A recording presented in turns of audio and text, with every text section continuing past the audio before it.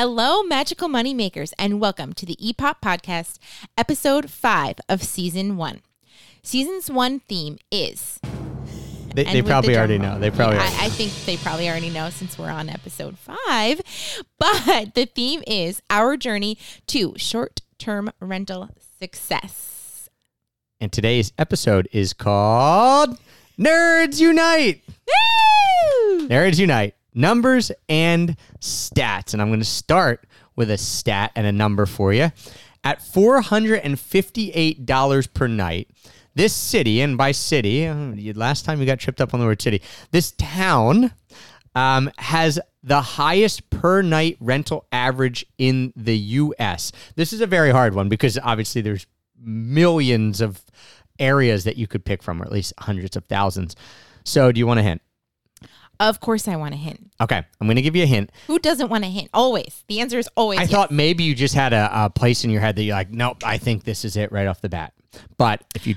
Well, I would have, except I read your notes and I saw that you had a hint and that it wasn't the state that I was thinking. So, all right, tell everyone what you were thinking. Well, I was thinking California, but you said it's out west. But it's not in California. So there's your hint, everyone, Heather and everyone else. Your hint is it's $458 per night. It's out west, but it's not in California. Lightning struck in an open plain, and we forgot this old city's name.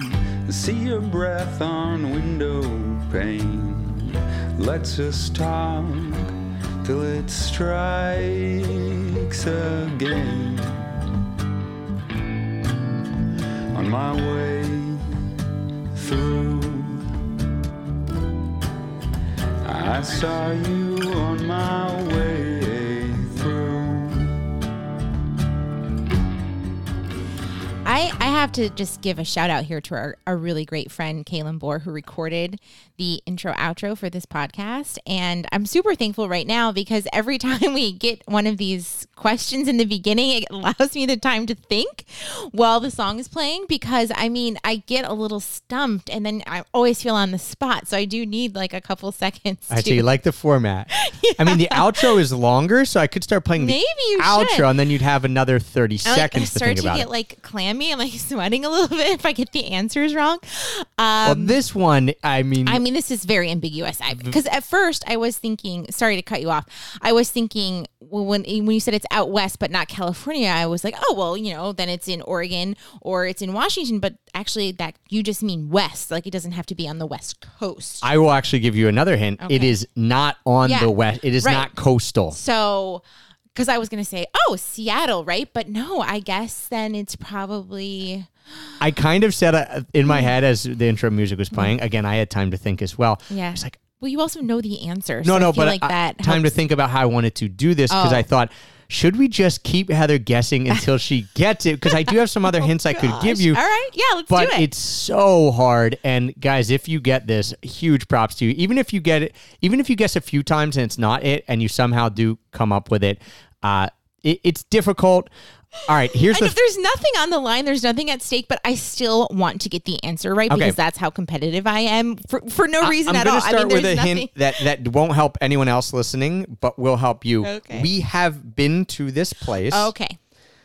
Is there anything in your mind right now? Breckenridge, Colorado. Okay, Breckenridge was number 2. Woo! All right. So it was like $453 a night. So it was like number 2. So that's actually pretty cool. So great job. All right. We have only been here once. Sedona? Not Sedona. We were not even here. We never stayed overnight here. I know this isn't helping anyone else out, but when I give the... Okay, it's near a big airport out west, but it's not in that specific town. Okay. It is a resort town. Okay. When I give... I'll try to not give, so keep guessing, guys, in your head or make a list. It is known for skiing. Right, so I would say Jackson Hole, but we've never been to Wyoming. Right. We've never been to that airport. No, but It's in Colorado? Utah. It's in Utah. Obviously, it's Utah. We've been to Utah before. Okay. Am I close? Is it in Utah? It's in Utah. Okay. So it's Salt Lake City? Not Salt Lake City, but the neighboring town that's super cute. And yeah, the one where the festival is, which yes, I'm and that was the last thing I was going to give was that because there's so many Sundance Film Festival. Wonderful Park City. wealthy people who go there. So. Park City, Utah, highest per night average rental. Park City, Utah. If you got that, huge congratulations. That is awesome. Yeah, I thought that was pretty neat because it's just interesting. I'll run down the list here. I'll give you all right, there's 25. I'll just give you all 25. Ready? Here we go. Oh, and can this I is just, numbers and stats. Are you on Nerds Unite. our favorite website or your favorite website? I suppose this is from. I should throw this out there right in the beginning. airdna.co.co.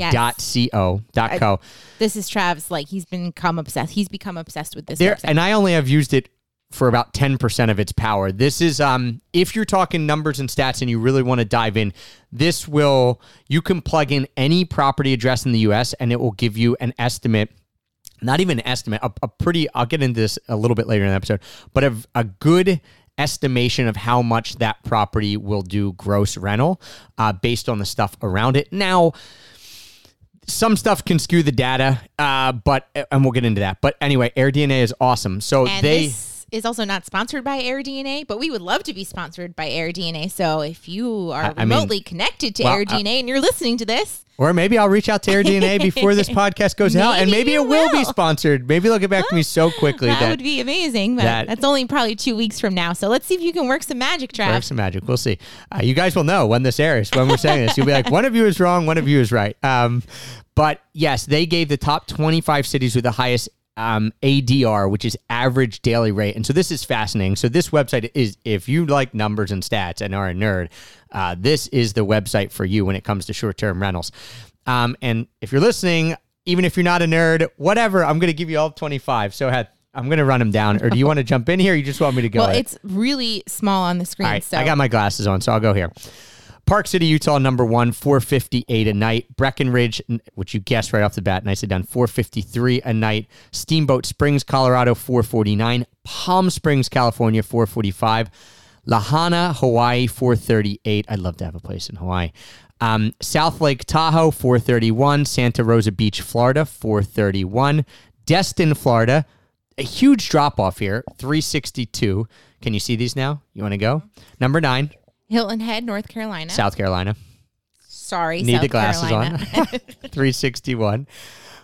Big Bear Lake, California. So if you listen to the other, Heather can't read it. I'm leaning in. I'm going to read it. I can't read it because, first of all, you have the computer screen tilted towards you. Okay. All right. So I can't see it. You just roll with it, please. That's right. I'll roll with it. Some of these you heard on the stats from the last episode, the intro facts. So some of the ones where we said these are the top most 10. popular also have the highest daily rate, which makes some sense. So Big Bear Lake, number 10. Kihei, I'm probably saying that wrong, Hawaii, 11. Scottsdale, Arizona, 12. Miramar Beach, Florida, 13. Orange Beach, Alabama, 14. Gulf Shores, Alabama, right next to it, 15. I talked about Gulf Shores and Orange Beach yesterday with a friend. 16. Sevierville, Tennessee, which is probably in the Great Smoky Mountains, I guess a town around Gatlinburg, probably. I'm just guessing that. 17, Bend, Oregon. 18, Galveston, Texas. 19, Nashville, Tennessee. That was Galveston, Tennessee? Oh, Galveston, Tennessee. Yep. Okay. Wow. I mean. Hey, you did that from back there. Galveston, Tennessee. 19, Nashville, Tennessee. We're on a run of Tennessee area towns now. 20, Kissimmee, Florida. 21, Austin, Texas. 22, Miami Beach, Florida. 23, Boston, Mass. 24, Panama City Beach, Florida. A hot spot for short-term rentals. And 25, Davenport, Florida. So lots of Florida Everybody's littering. going to Florida. And I just have to say, Trav, when we first started, we'd been to Florida lots of times, but when we first started going to Florida sometimes in the winter after we had our son Whit, instead of going longer distances, we're like, well, let's just escape, get to some heat. We decided to go to Florida. And what was your feelings on that, Trav? You mean before we went? Yeah. Yeah, I was like, no way, we're not going to Florida. This is lame. Like Florida's lame. Like, I'm not going to Florida. Like, I'm going somewhere international. Like, it's Florida. We're not going on a vacation in Florida. That's so basic. And then now we're just basic bees, I guess. Then we did, and I loved it. It's magic. And I tried to buy a place in Florida. We ended up in North Carolina, but that was the beginning of leading us to this idea of living somewhere for real, like really started the ball rolling, living somewhere by the beach and warmer. So as they recap here on AirDNA, they say, unsurprisingly so, nearly all cities on this list fall into the category of traditional vacation rental destinations, because you can have short-term rentals anywhere. Cities, not vacation destinations, but a lot of these are vacation areas. That makes sense. World-class ski resorts claim the top 3 spots. Florida has 7 of the top 25, and other locations such as the coast of Alabama, South Carolina, and Hawaii all charge a pretty penny for a night's stay. So yes, vacation rental areas, just overall, one of the reasons that we are starting to focus in them versus cities, because originally we focused in a city in Philadelphia, is because twofold. One, usually they have the highest price per night, or they just have the most nights booked. Right. Some combination of them. Yeah, you're getting a lot more nights booked on your yearly calendar, and you also, the margins are usually a little bit bigger because when people are on vacation, they're used to paying more. You want to splash out on a vacation. Yeah, you want to splash out, like especially if you're at the beach. If you're splashing out, it's on a vacation, right? You have more, you save money, or you have more disposable income. You're less inclined to pinch pennies on vacation than if you're like, oh, I'm going to Philadelphia for a work conference or something. The other big benefit, and we won't get too much into this because this changes so much, and everything we wanted to do in this season was hopefully pretty much evergreen stuff. I mean, you could listen to this 2-3 years in the future, and while like the name of a software might change, the ideas and concepts behind it won't when it comes to short-term rentals.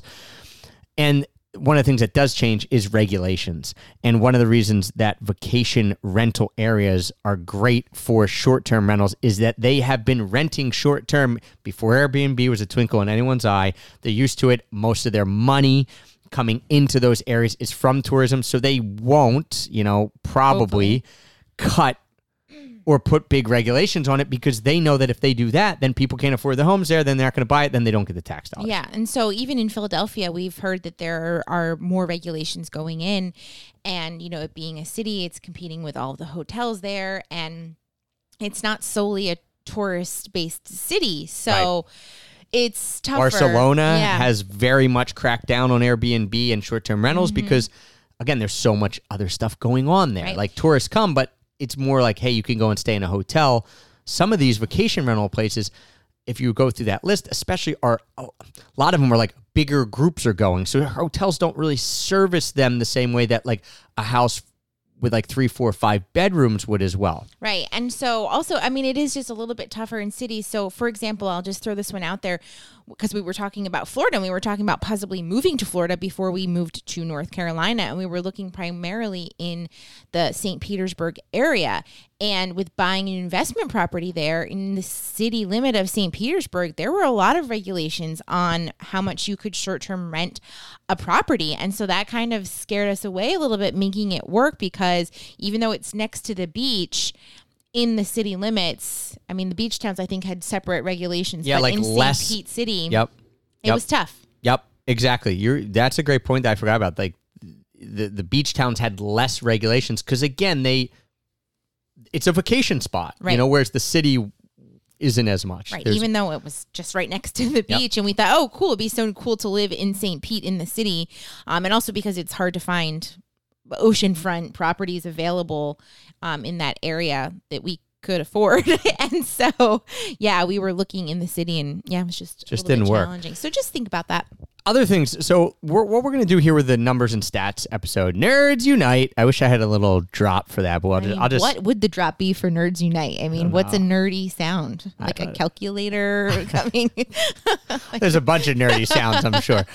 But we're going to kind of focus on before buying and then after buying. So we'll break it up because some of you are in different spots on your journey. A lot of you are probably at the before buying spot. And, we'll just run through some stuff that we've learned and tools that we use and things that you can do to give yourself the best chance of really, really succeeding. And when we say that, we mean hitting home runs. We've hit home runs down here in North Carolina. As we mentioned, the ones in Philly were like singles and doubles. So we're like, well, how can we help people hit home runs instead of singles and doubles? Let's help them learn. Skip the singles and the doubles. Is a triple a thing as Triple's well? a thing. Right, yeah. Are you kidding? Why are you leaving out the triple? Well, okay. If you try to hit a home run and it's not a home run and it's a triple, that's still better than a single or double. There we go. Let's not be discriminatory. With real estate, there is the phrase out there that you don't make money when you sell real estate, you make money when you buy real estate. And the idea is that if you get a good deal in the beginning, you're building in equity, right? If you get some under market or you just make a good buy. And so let's talk a little bit about before buying. One of the things, and we're not going to get too deep on this topic because this is out of our purview. Yes, I've learned a little bit about financing and lending, but it's certainly not something I know a ton about, and it's not something we get that crazy with right now because thankfully we've been able to get conventional financing, and by that I mean 30-year conventional mortgages through banks for our Philadelphia properties and now for our North Carolina properties. It's getting harder. It is getting harder, especially being self-employed. But also, there was a point when we bought, I'll just throw this out there, when we bought our last property, this set of 4 cottages by the beach, and we weren't sure if we were going to manage this conventional loan. It was very challenging for us. And Trav's like, well, there's other options. And I'm like, what are the other options? Like selling drugs? I'm not sure what you're talking about. She went there. Okay. Well, we got little wit peddling drugs on the street corner here. As a joke, but I didn't really know about other options. Yeah, I mean, there are other options. There's hard money lenders can give you bridge loans. Sounds, I don't know, like to me that sounds something like scary. Like it someone's is scary. coming at you with a bat because you owe them money. Well, I mean, I guess taken to its most extreme example, yes. But yeah, there's other stuff. One of the things that I'm learning a lot about, thanks to a friend of mine, Jeff, and one of the things I want to get into more is seller financing, which then just means that instead of going to the bank, the person selling it to you holds the loan instead. There's a lot of ways. We're not going to get into all that because you can learn all that on your own. And also, I only know a little bit. But just be aware on financing, if you're doing this on investment versus primary and this or second home, right? So if it's your first Airbnb, for short-term rental, and it's somewhere that's not near where you're living, and again, these are really like gray area rules, you could get it as a second home mortgage, which is usually less than an investment property. If it's just going to be a straight investment, you're probably best going the traditional route and claiming it as an investment property, and your mortgage rate will be a little higher, but then you're all above board and things like that. So just know that financing on investment properties, when you see these commercials like 3% rate, that's usually on a primary or a second home. You're probably not going to get that on investment. You might be up. What are you getting on an investment? Because Trav really does the financing. I'm not super involved with it. So what is a typical interest rate for an investment property? Hard to really, these all fluctuate all the time. Probably at least you're going half a point higher, maybe even a point higher. And if you're getting like a commercial loan, which you might need if it's multifamily or commercial building or whatever, then you're really looking at maybe a couple points, a little bit, then 1.5, 2.5, or 2 point. Then higher. The average. Then your traditional, what normal people get, primary financing. So that's it with financing. Don't need to get into that too much, but just be aware of that. If you're just running some rudimentary numbers, like you're not going to get 3% if that's what the typical rate is for primary, if you're getting it as an investment. So be conservative, run that number at 4%, right? If the normal rate's 3%, and see if it works. And just because we ran into this, and if people are out there and they're trying to buy their first one and they're, doing it with a partner, for us, for example, with your dad giving us a loan for the down payment. Thank you. I'm sorry for the down payment. We ran into an issue with that being that if it was over a certain amount, if it was gifted versus it being an investment property or primary property, there's things that that can happen. So yeah, just be aware that it might not be as easy as just going and getting a loan, but it also can be, especially if it's just a second home. And let's talk about that then, because that leads us to the next point of like, we've talked about this every episode, and it's going to come out in every episode because I want you to continue to hammer down on this. What do you want to achieve? Like, why are you getting into short-term rentals? If you are, what do you want to achieve? There's kind of two buckets that people fall in. And one is most profit possible. I am buying a place to make the most money possible. That means I'm going to look in areas that are the ones that you've mentioned as being short-term rental hotspots, get the most per night, whatever, all this stuff. I just want to make as much money as possible. My whole goal with it is that profit and what I'm taking home at the end of the day.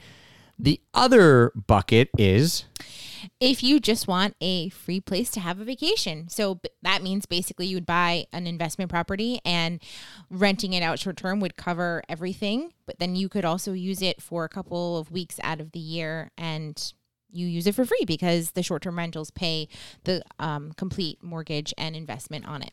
Right. And so that's obviously a continuum, right? And there's hybrid versions of that. And, so just think about that. We have friends, and your brother, we've talked about him, your brother Tony, my buddy Beans. They essentially want to buy in a specific area, not because the numbers are the best there, but because they want to have a place there. They might want to, at some point, retire there, although both are fairly far from retirement. But, they've grown up going there. They like it. They want a vacation there with their family. So for them, the idea isn't as much profit possible. It's, okay, we're going to use this, and we're going to short-term rent it. It's going to make us money. We're going to get the vacation here for free, and we're probably going to have some income on top of it, like some extra income. So where do you fall on that scale? That's going to determine a lot of stuff, specifically where you're looking. And, that's going to start to either widen your scope of where you're looking or narrow your scope. And that's where AirDNA really comes in. You said my favorite website. It is awesome. Yeah, you can really just go crazy and input where you want, and AirDNA will give you the numbers for that Air area. Dungeons and Dragons. Oh gosh. D&D. Yes, it'll give AirDNA. It'll give. You even with a free account, you can use one of their functions that essentially allows you. You have to sign up, but it's a free account. You don't have to pay for it. You can put in a property, any address in the U.S. It didn't used to work for international. I haven't checked in a while, but in the U.S. and it will pull the numbers for all the other properties around it that are similar. So, for example, if I put in our house here and I put that it was 4-bedroom, 2.5 bath, it would see what the other rentals had done in the last 12 months. So it's always a rolling 12-month thing. So the numbers are actually always changing, which is cool. Yeah. And it'll say like, okay, 4-bed, 2.5 bath in your area are doing this amount of gross. If you pay for a version, then you can get even way more insight. But that will give you an idea of gross numbers. Just be aware. This is kind of my, be aware when you do this that you have to be careful, because if you're on the periphery, right? Like if you're saying, a 6-bedroom, there's not a lot of 6-bedroom properties. So I've seen it where like a 5-bedroom says it's going to gross $100K a year and a 6-bedroom says it's going to gross $190K a year.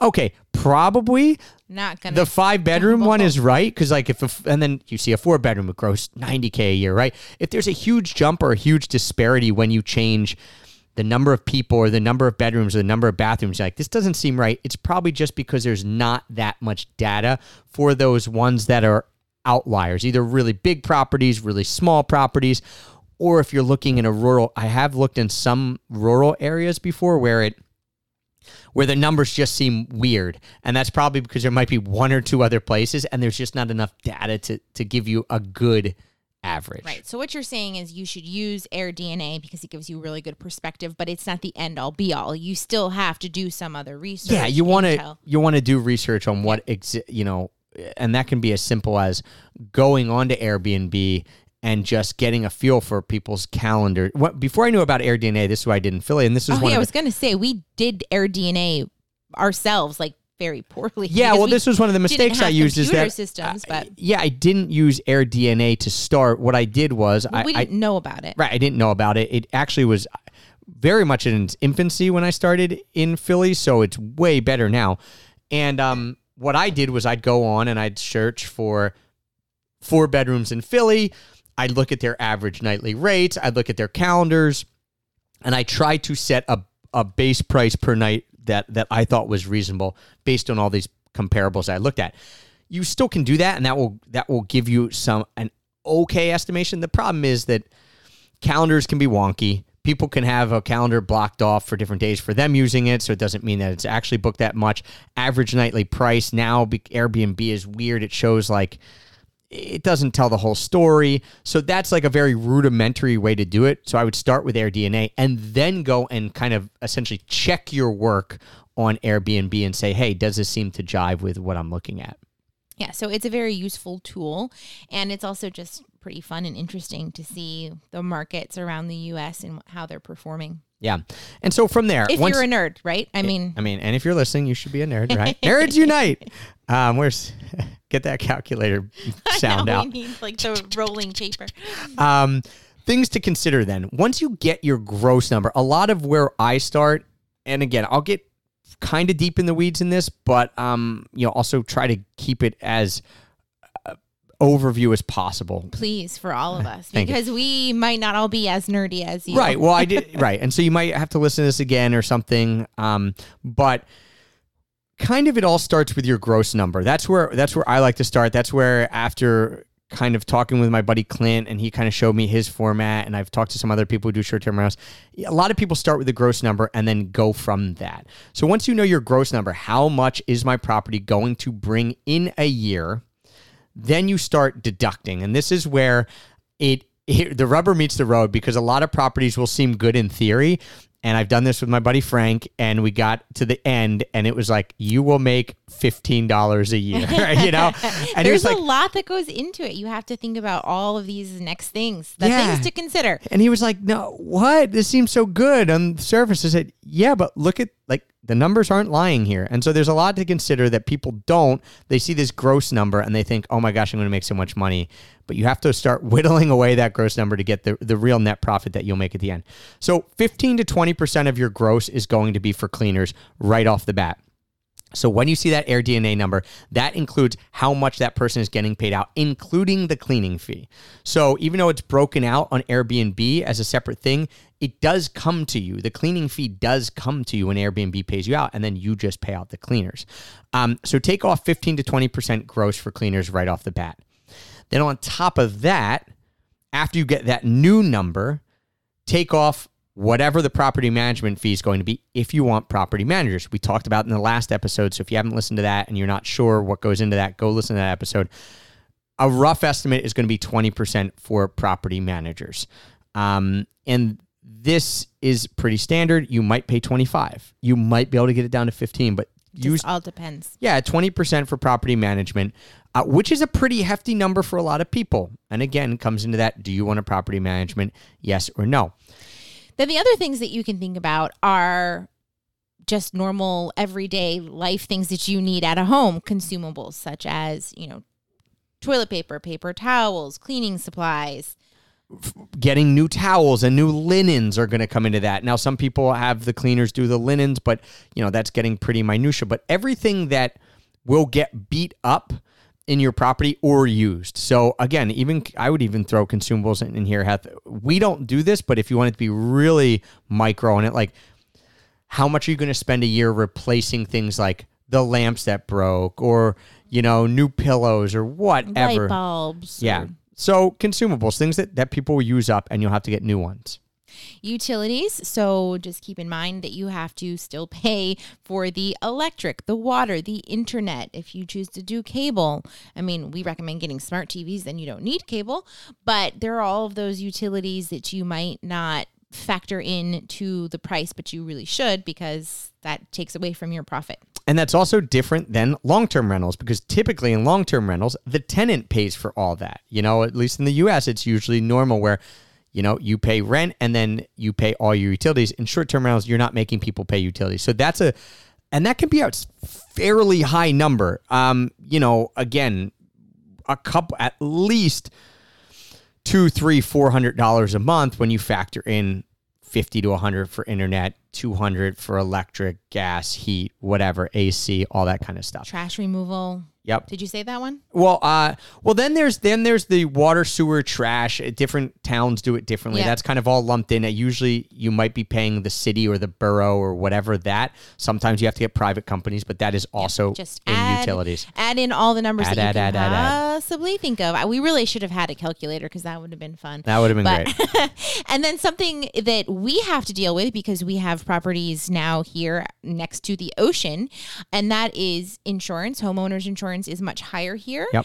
And we also have flood insurance. Which is, oh man, for our cottages, because they're not elevated.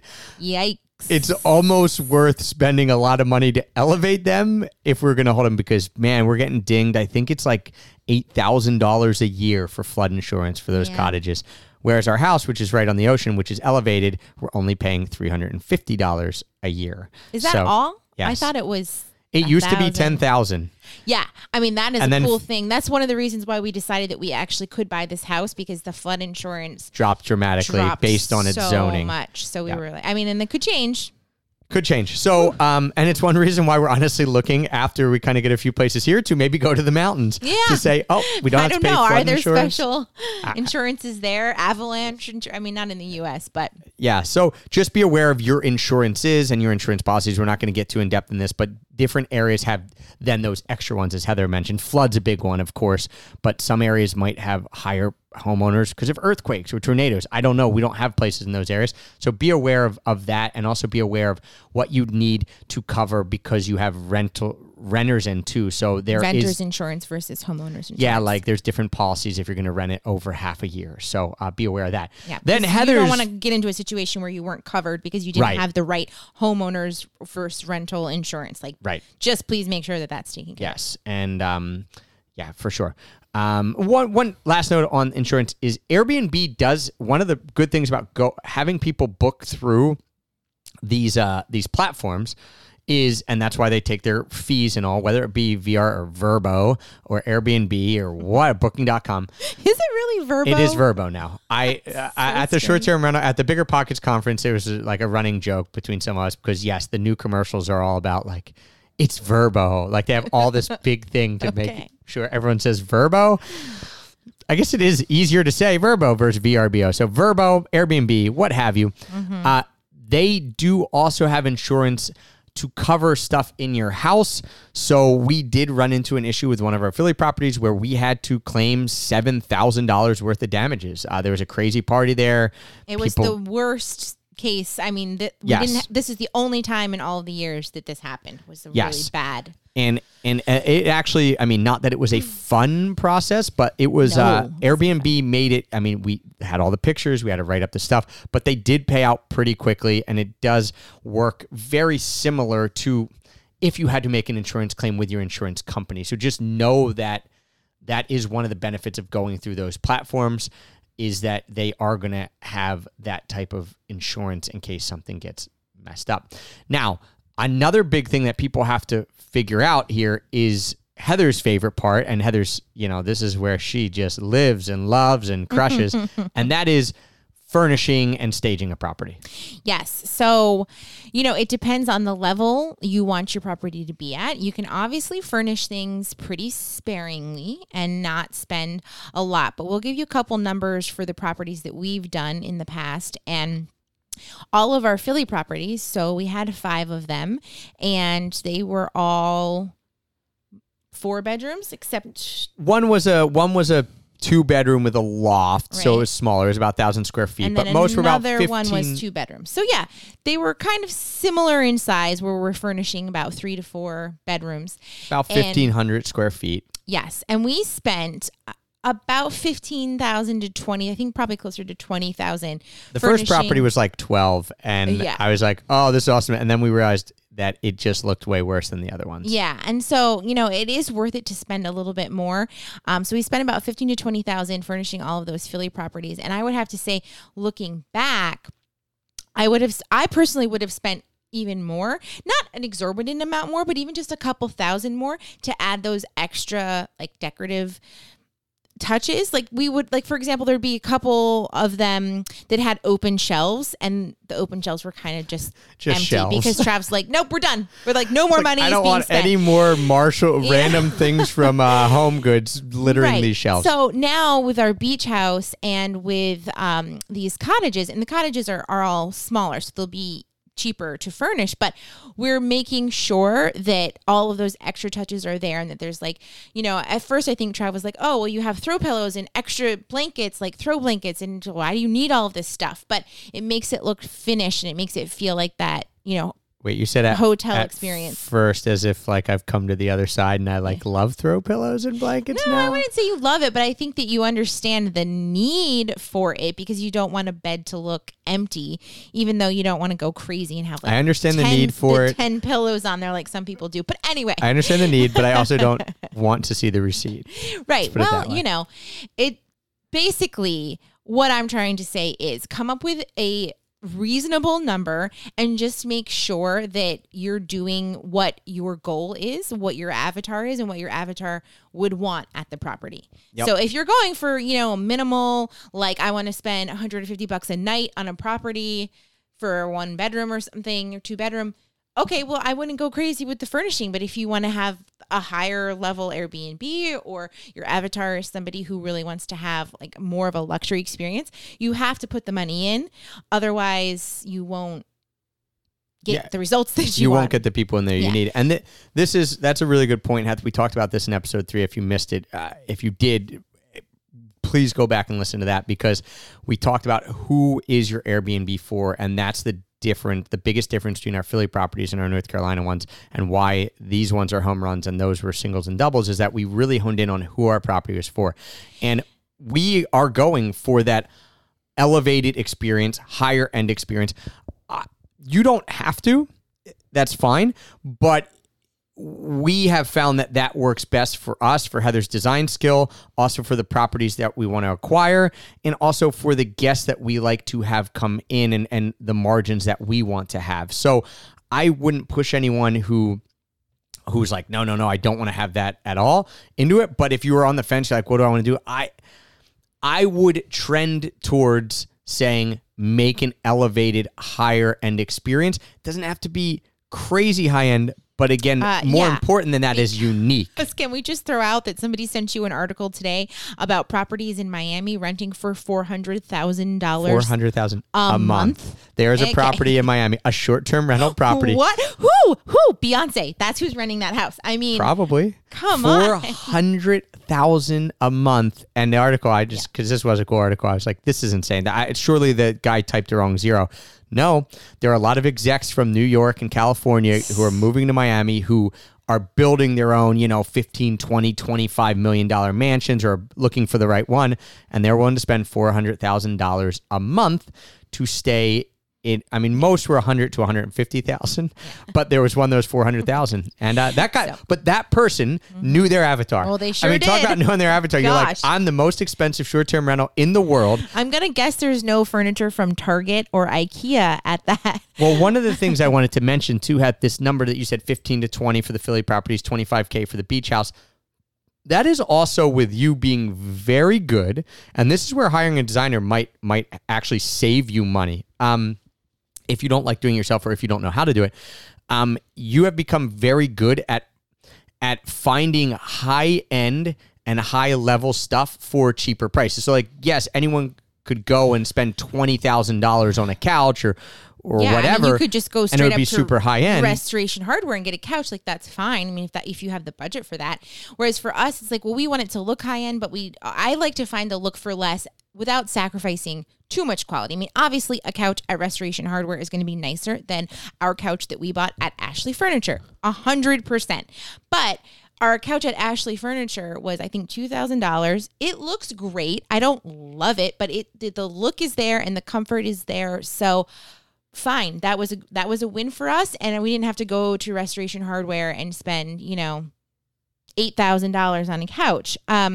But we still have a beautiful If that person space. who has a $400,000 a month house is listening, they're probably like, What's Restoration Hardware? Yeah, maybe. Yeah, they're just getting from straight up beautiful, amazing designers that are in Architectural Digest, which I do read, but then I'm like, oh my gosh, somebody spent that much on that. It's not even in our... So just know, with furnishings, with the numbers we're giving you can obviously change, lots of variables, but Heather has gotten really good. I like that, like the look for less. So if you want that and you don't feel comfortable with it, you can either go out and spend more money because you're like, well, I don't know where I'm going to get the look for less. I'm just going to spend more. Or you can hire a designer who part of that could be getting you pieces that are, cheaper, but still that quality and or that look. Look, yes. That factor in the cost of furnishing, and again, who's your avatar, and then go with there. So that's kind of all the before buying numbers. After buying comes the part of like, first is really how are you going to price? And we talked about in the last episode, there is awesome software. There's a few different softwares. We use Beyond Pricing. I would recommend it to be able to automate your pricing. It will help you, jack your prices up when there's a lot of demand and lower them when there isn't, and all this kind of fun stuff. But you also have to come up with your strategy for pricing. And some of that is depending on, again, your avatar and how much you want. So in Philly, originally our goal, because we were managing ourselves, was that we wanted to keep the prices high to have less occupancy, but when they did come in, they were paying more because we were managing ourselves. So that meant, hey, can we make the same amount of money dealing with less guests and hopefully less headaches? When we turned over to a property manager, their whole goal was, let's drop the price, higher occupancy, lower price, because then when we get higher occupancy, we'll rate higher on Airbnb, and then we'll raise our prices back up. As we've talked about, we didn't really get to see if that strategy worked fully because COVID hit and decimated the market in Philadelphia. But you have to consider, again, who it is that's coming to your place and what you want out of it. And if your properties are luxury, is there or if your properties are anything, like, is there a certain price that you won't go under? Yeah, so just think about that when you're thinking about listing. Because there is a point of return where it's like, this isn't worth it. And, maybe it's $100 a night, maybe it's $200 a night, where you're like, it just doesn't, it's not worth the hassle if I'm managing myself. It's not worth the wear and tear on the house, even if a property manager's renting it, because, it's not making us enough back. Right.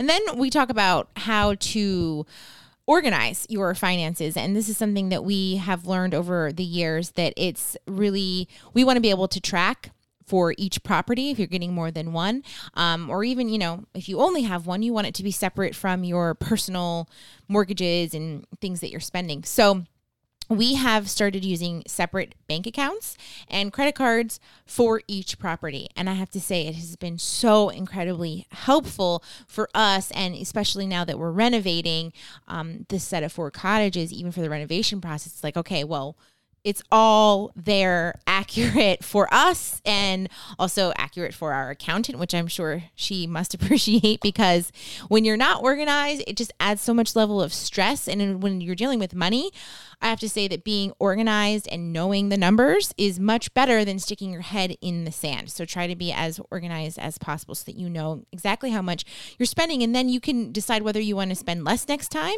or more, or maybe you finish the property, but you're like, oh, I have these couple things I really wanted to add, but then when you look at all the numbers, you're like, okay, now I think we can add this. And that's the fun part of it being an investment property too, is that you're going to get the money back eventually, and you can do it in stages. You can wait until you've made some money and then do upgrades. Or anyway, this is for another episode, really. Well, we are going to talk about renovating, but this gets into like what to spend on and what you can skimp on, for lack of a better word. What would you recommend when it comes like, all right, you've bought the property. This can be furniture, decor, stuff like that. Where are you? Yeah, like where are you saying, all right, I would definitely make sure I spend on this, but here's a thing that you could get away with not having to go super high end or not spend as much on. Well, I already used the example of a couch. So, you don't want to get the cheapest couches out there because they won't be comfortable or durable, but you don't want to spend a ton. So find pretty much with everything, I always try to find the middle level of it. You always want to make sure that you have good beds. I don't think that you can skimp and splurge on beds and the bedding. So I don't buy like 800 count cotton sheets, but I definitely don't use the polyester microfiber sheets because they don't hold up well. They make people sweat. I just don't like them. They start looking dingy. So I always get 100% cotton sheets, whatever thread level you feel comfortable buying. And I always get nice comforters, blankets, all of that.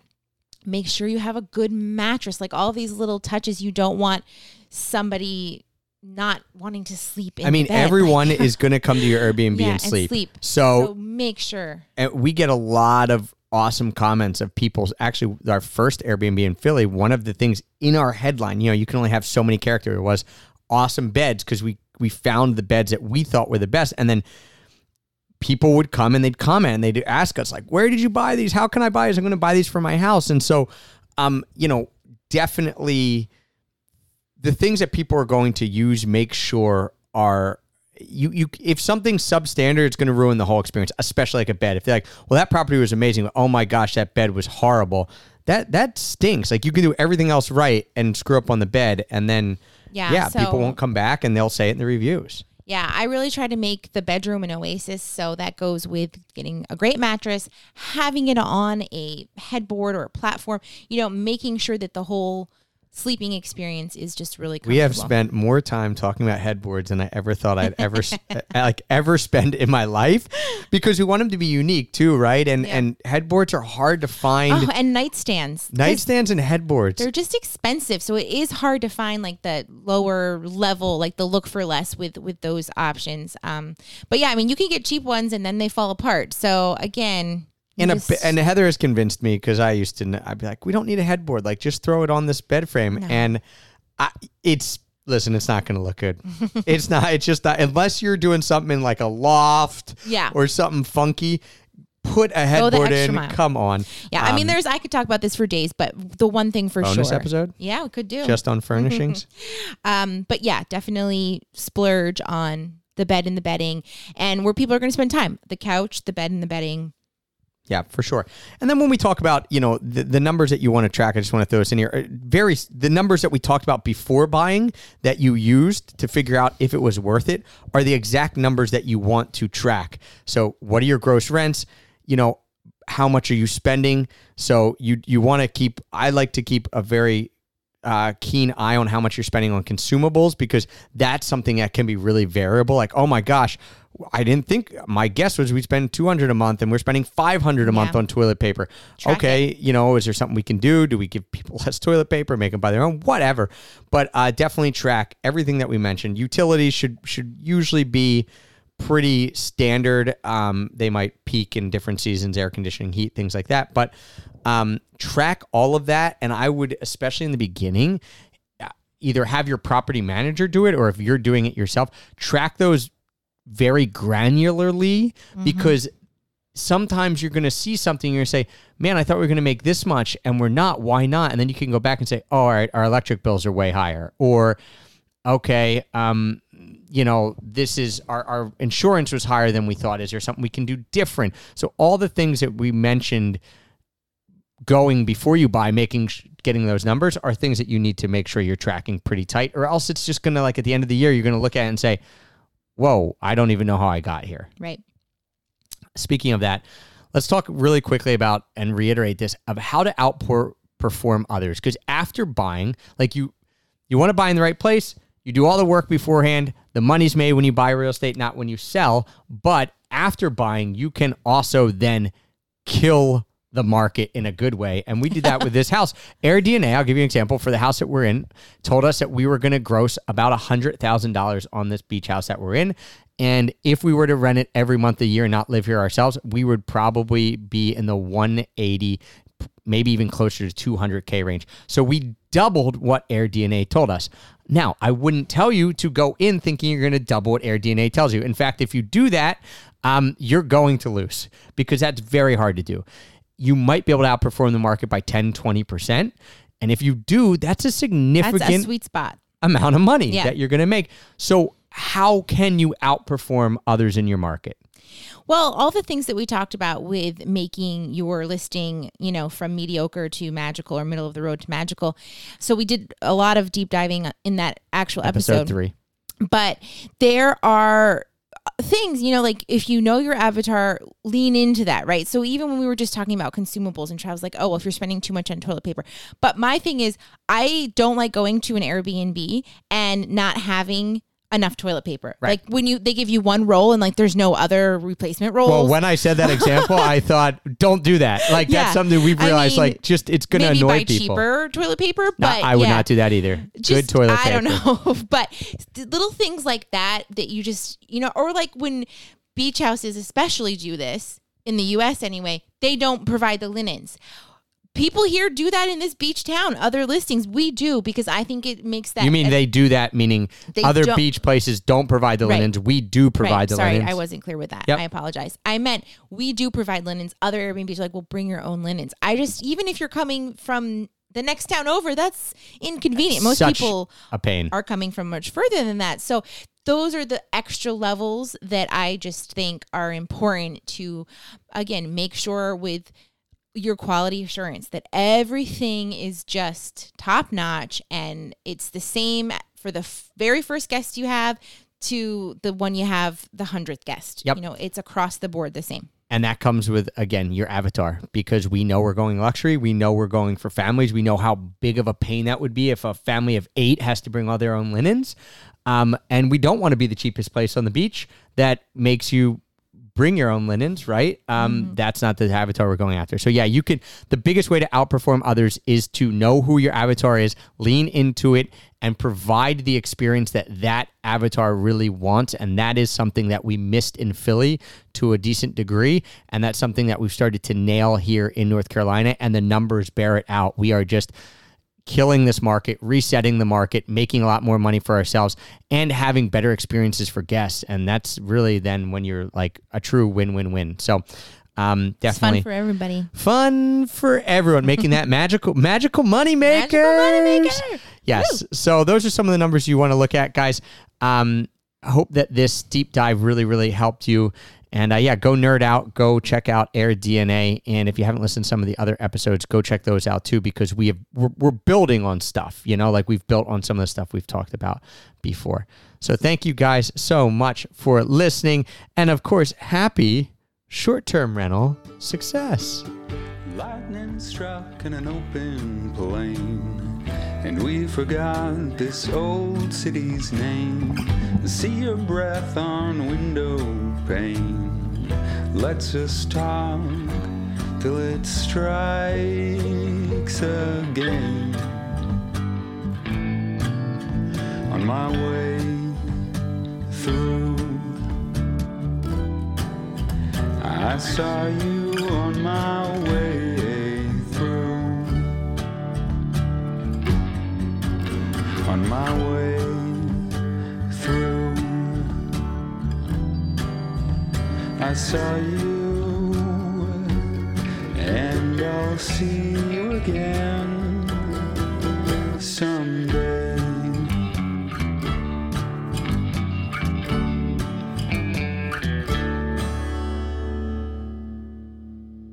Nerds unite!